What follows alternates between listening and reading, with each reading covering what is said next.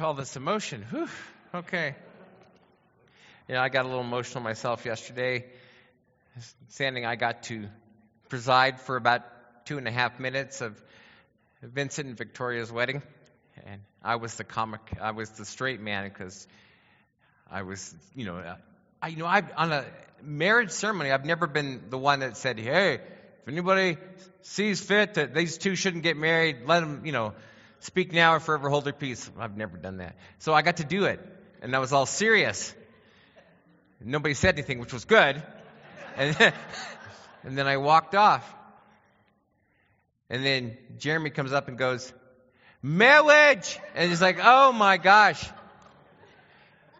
I know some of you have never seen The Princess Bride. But anyway, it was funny. And I got a little emotional to see Victoria in her wedding dress. And remember Shannon holding her when they first came to interview. I mean, wasn't that last week?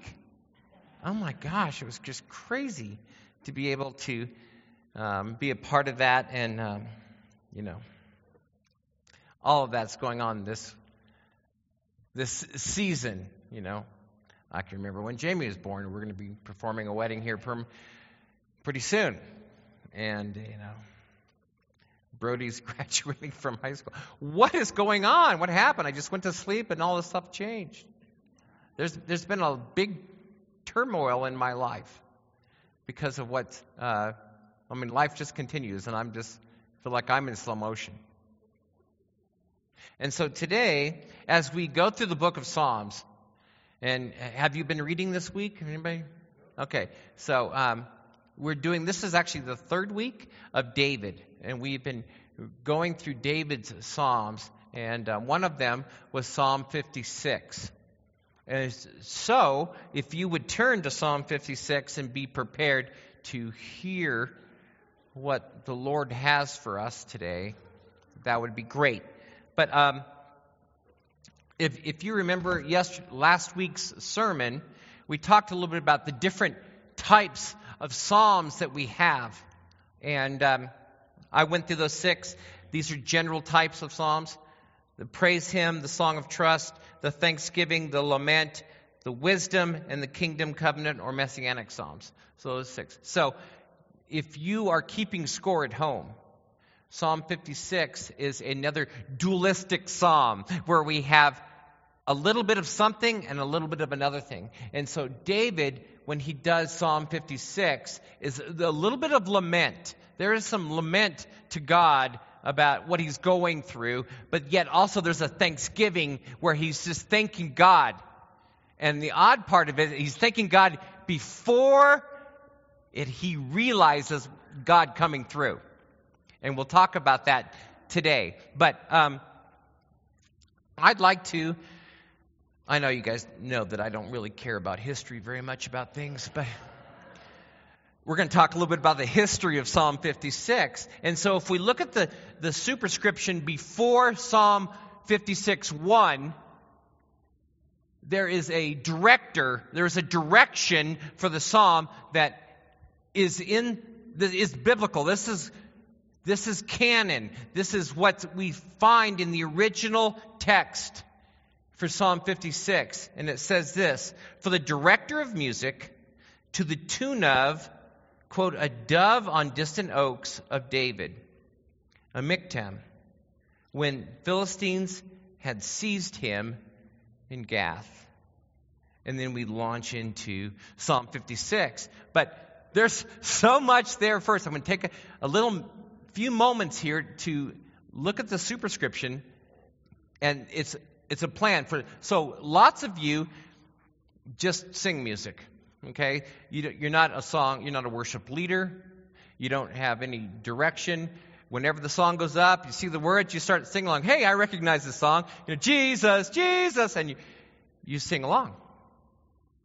But for many of us, not me, but others that are musically inclined, that have the ability to do music and to do it, there's some direction, there's some code there. And so for Psalm 56, they are giving direction. So they says, to the tune of a dove on distant oaks. Now, That is possibly what it says. It talks about a dove being not here in a distant land.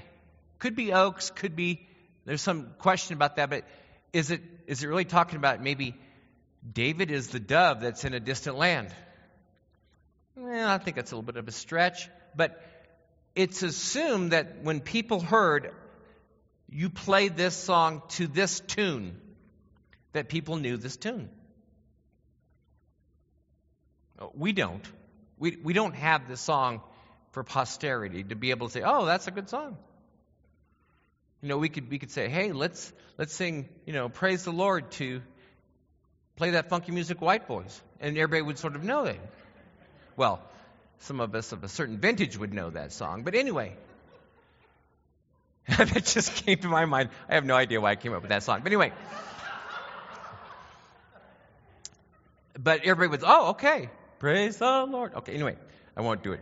Play that funky music. But anyway, and so most musicians knew what the tune was. They went right into it, and then this song went into it. Okay? So David has orchestrated this to go that way. And it says that it's a miktam. Miktam. What's a miktam? You know what? Nobody knows what a miktam is.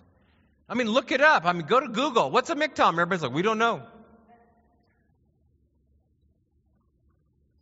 We have lost that to posterity. What is a miktam? Now, we have a couple indications. If we look that there are actually 6 miktams of David in the Psalms. And all of them tend to be reflective.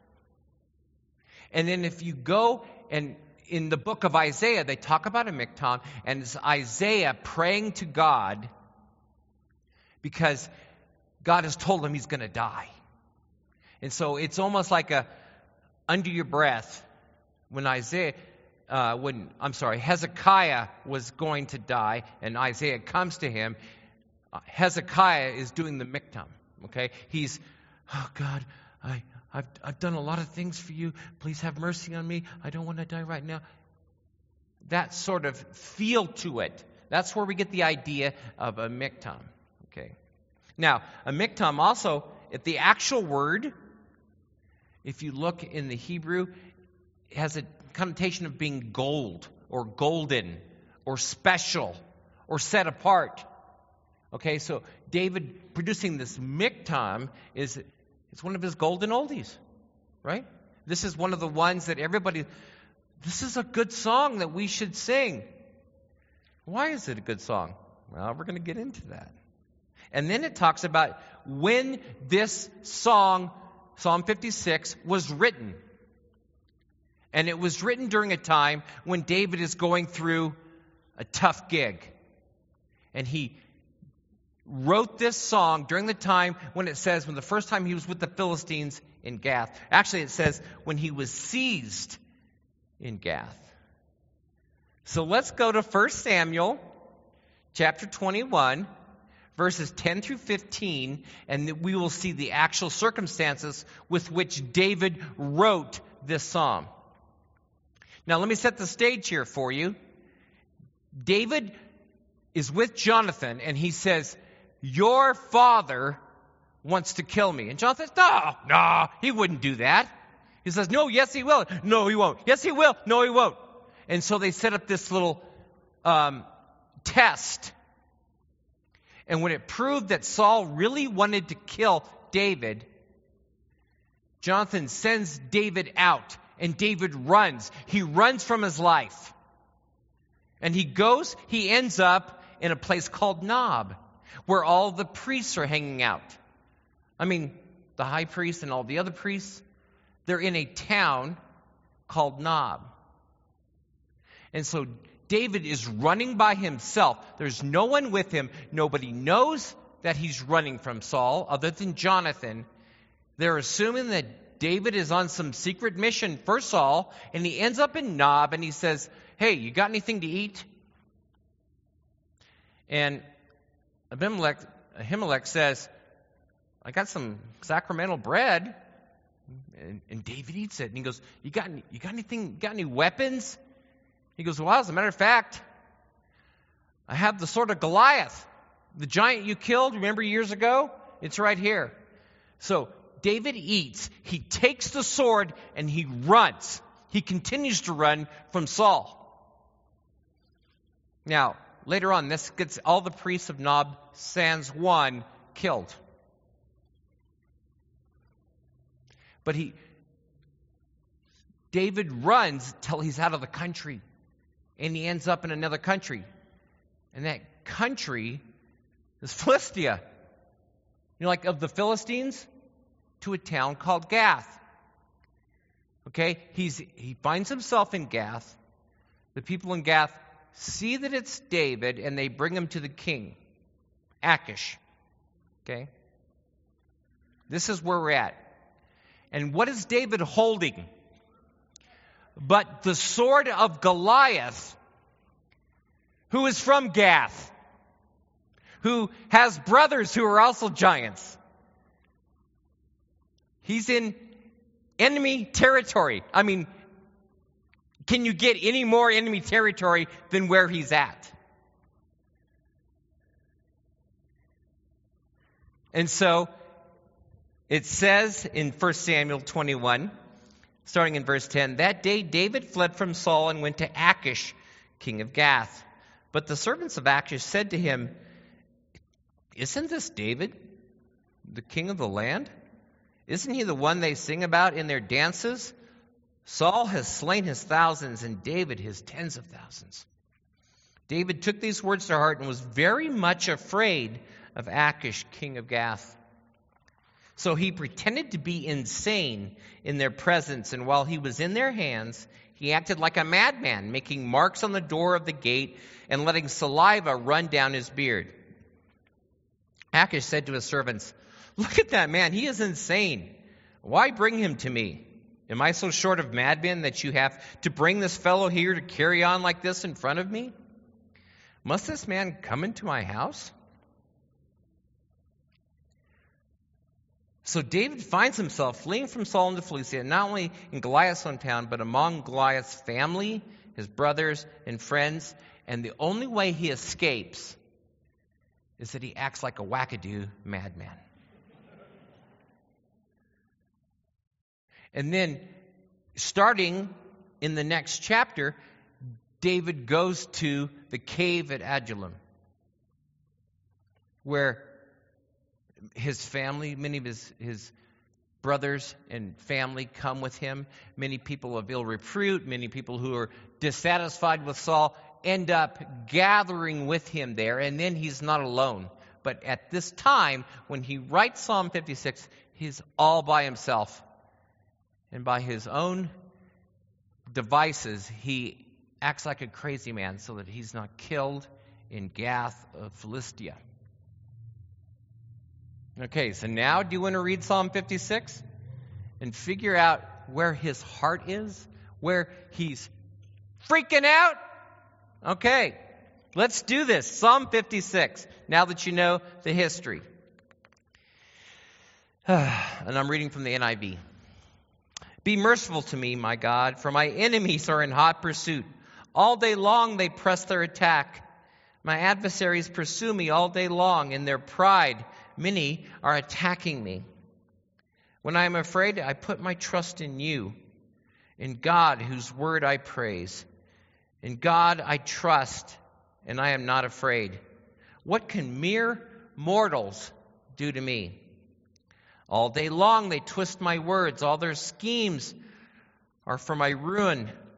They conspire, they lurk, they watch my steps, hoping to take my life. Because of their wickedness, do not let them escape. In your anger, God, bring the nations down. Record my misery. List my tears on your scroll. Are they not in your record? Then my enemies will turn back when I call for help. By this I will know that God is for me. In God whose word I praise, in the Lord whose word I praise. In God I trust and am not afraid. what can man do to me?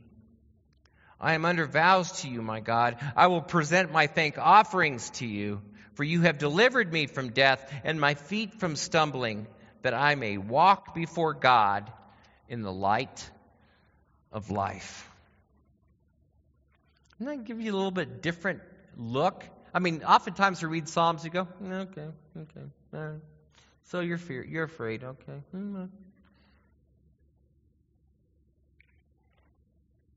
David's own people, with the respect of Saul and his kingship, want David dead. And he's so fearing there that he ends up in the extreme enemy territory where they want him dead, and he's by himself. He's got no other options but to cry out to God.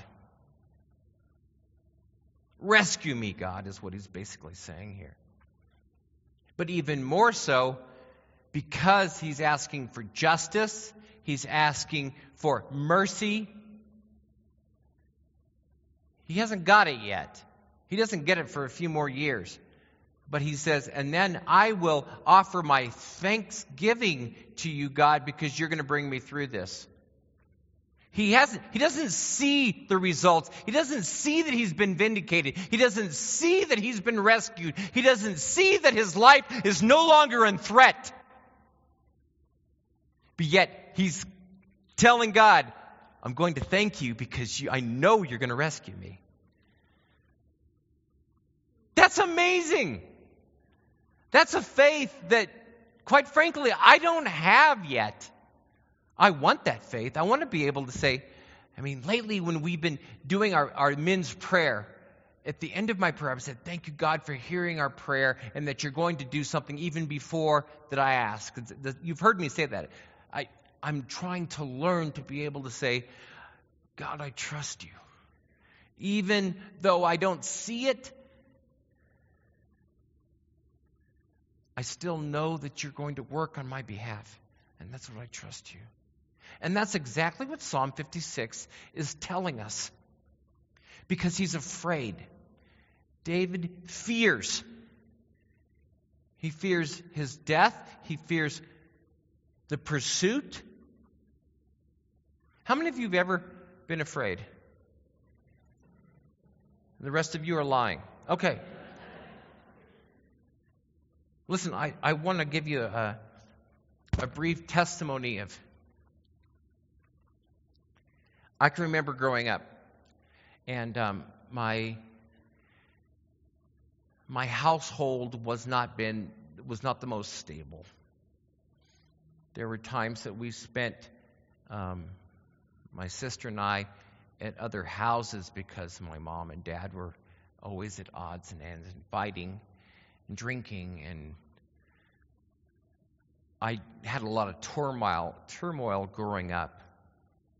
And I look back to my first 13, 14 years of life, and all I was afraid. I was afraid of everything. I was afraid at school. I was afraid at home. I can remember going over to a friend's house that literally they lived at a house, not next door, but the next door over. And I would walk out their front door to go home, and I would run as fast as I could, one house length to my house. I did it all the time. When I would go to school, I would run to school. I didn't walk to school. I ran to school. I ran everywhere. There was a kid in our neighborhood. Never forget him, Jeff Carter. I look back at the pictures now. He was a little squirt. I think he never got above 5'3". But he was a bully, and he had his posse, and they rode around in bikes. And when I went to school, I ran to school with fear that I would see Jeff Carter or his gang. And listen, when I was in high school, I joined the track team. They said, gosh, you're really fast. And That's all I've been doing is running my whole life. I was frightened about everything. I couldn't sleep at night. I was scared. I was scared of my own shadow. I was scared of everything. And then between my 8th grade and 9th grade year,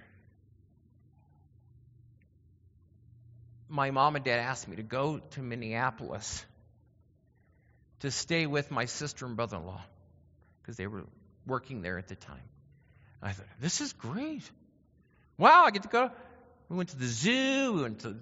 There's 1,000 lakes in Minnesota. And so I learned how to water ski, did all kinds of great things. Then I came home to get ready to go to school.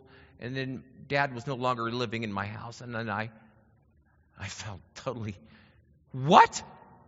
That's the reason why you wanted me to go away this summer? I was appalled.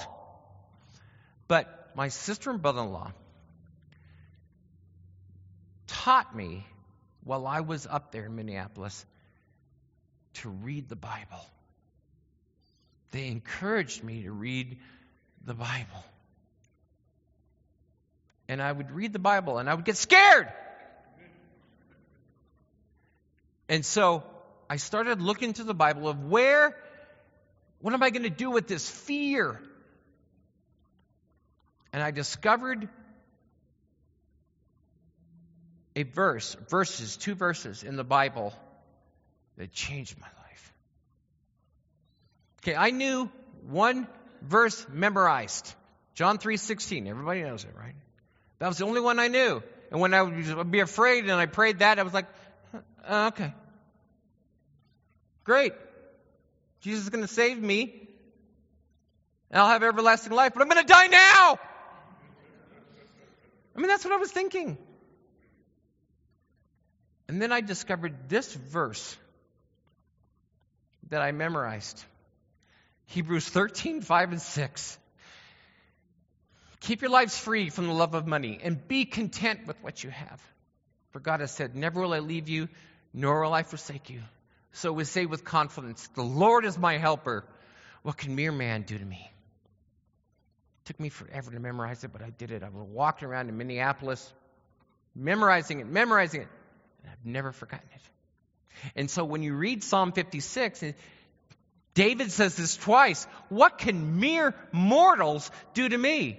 This resonates with me. Sometimes our fear tends to be irrational. Sometimes it's rational, but sometimes it's irrational. We think, oh my gosh, I could die. But then if you go the further step, like, okay, but as a believer in Jesus Christ, I get to be with Jesus the rest of my life. Or the rest of life. And so maybe I'm scared, but maybe now I'm thinking, okay, so you can kill me. What else you got? I mean, seriously. Jesus said this in one of his sermons. He said, do you fear those that can hurt the body, or do you fear those that can destroy the soul? That's a big deal.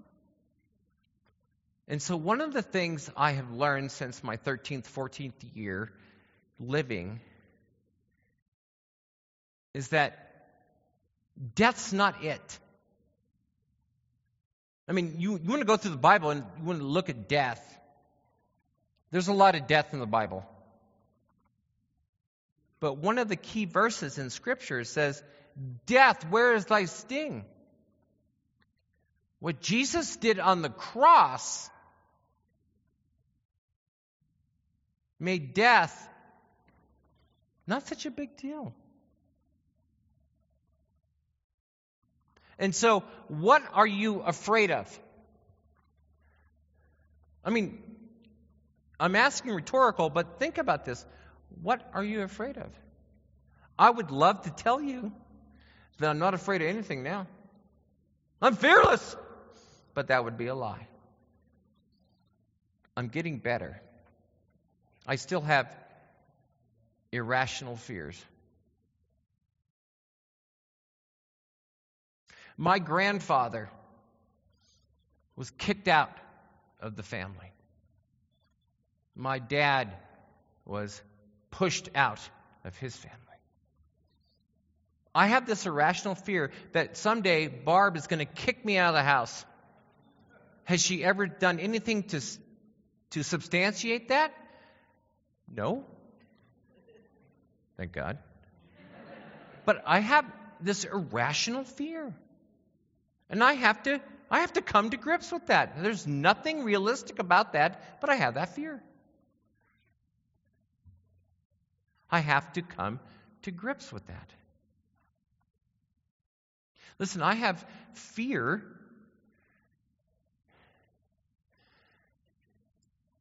that my children will not know Jesus Christ. I have a fear of that. And it keeps me up at night.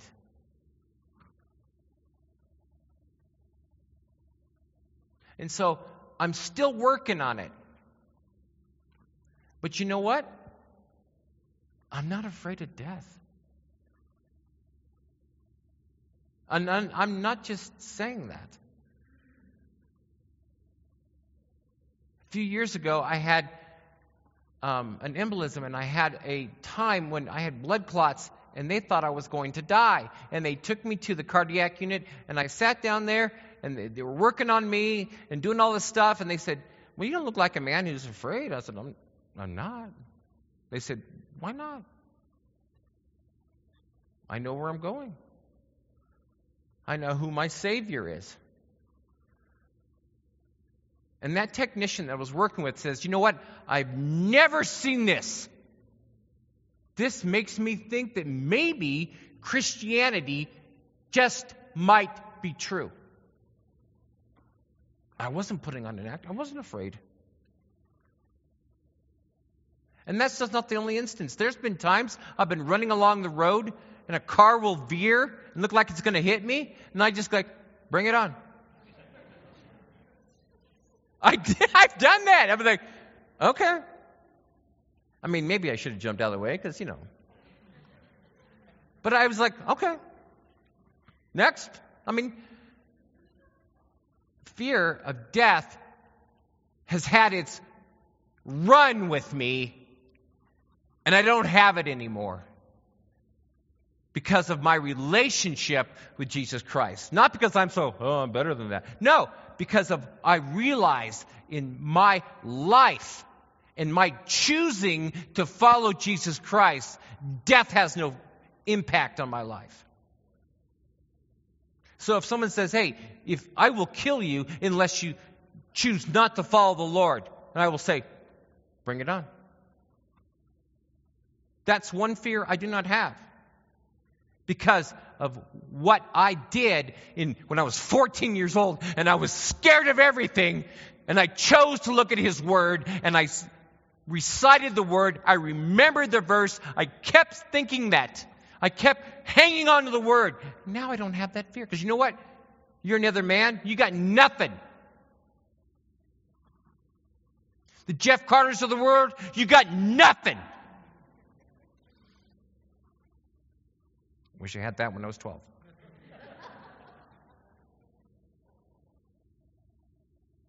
And one of the most amazing parts of Psalm 56 is that David does not see it yet. He's not in reality knowing that God is going to rescue him from the people of Gath, that God is not going to rescue him from Saul. But he stands on the promise that Samuel anointed him, that he would be king. And he stood on the promise that God is faithful. He said, you know what? When we get through this, I'm going to thank you, God. What is your fear? Fear should not have a hold on you in your life. I mean, we all have fears. But this is where rubber meets the road. Do you trust God or not? You've got to work through it. And it will make you a stronger follower of Jesus Christ. One last thing before we sing. Did you notice when David wrote in 56, he said this, he repeats himself twice. In God, whose word I praise. In the Lord, whose word I praise. So he said God. The first part is Elohim. It's the voice for God. It's the name for God. It's in the plural. But then he says, in the Lord, capital L, capital O, capital R, capital D, which is where David evokes the name of God, which is Yahweh. We praise him. And now, when we sing this song, is Jesus, Jesus, that's another word for God, because Jesus is God. He's our Savior. I want you to stand. I want you to sing the song in a new and vibrant way, that God is going to meet you in your fears and conquer them for his glory. In the name of Jesus.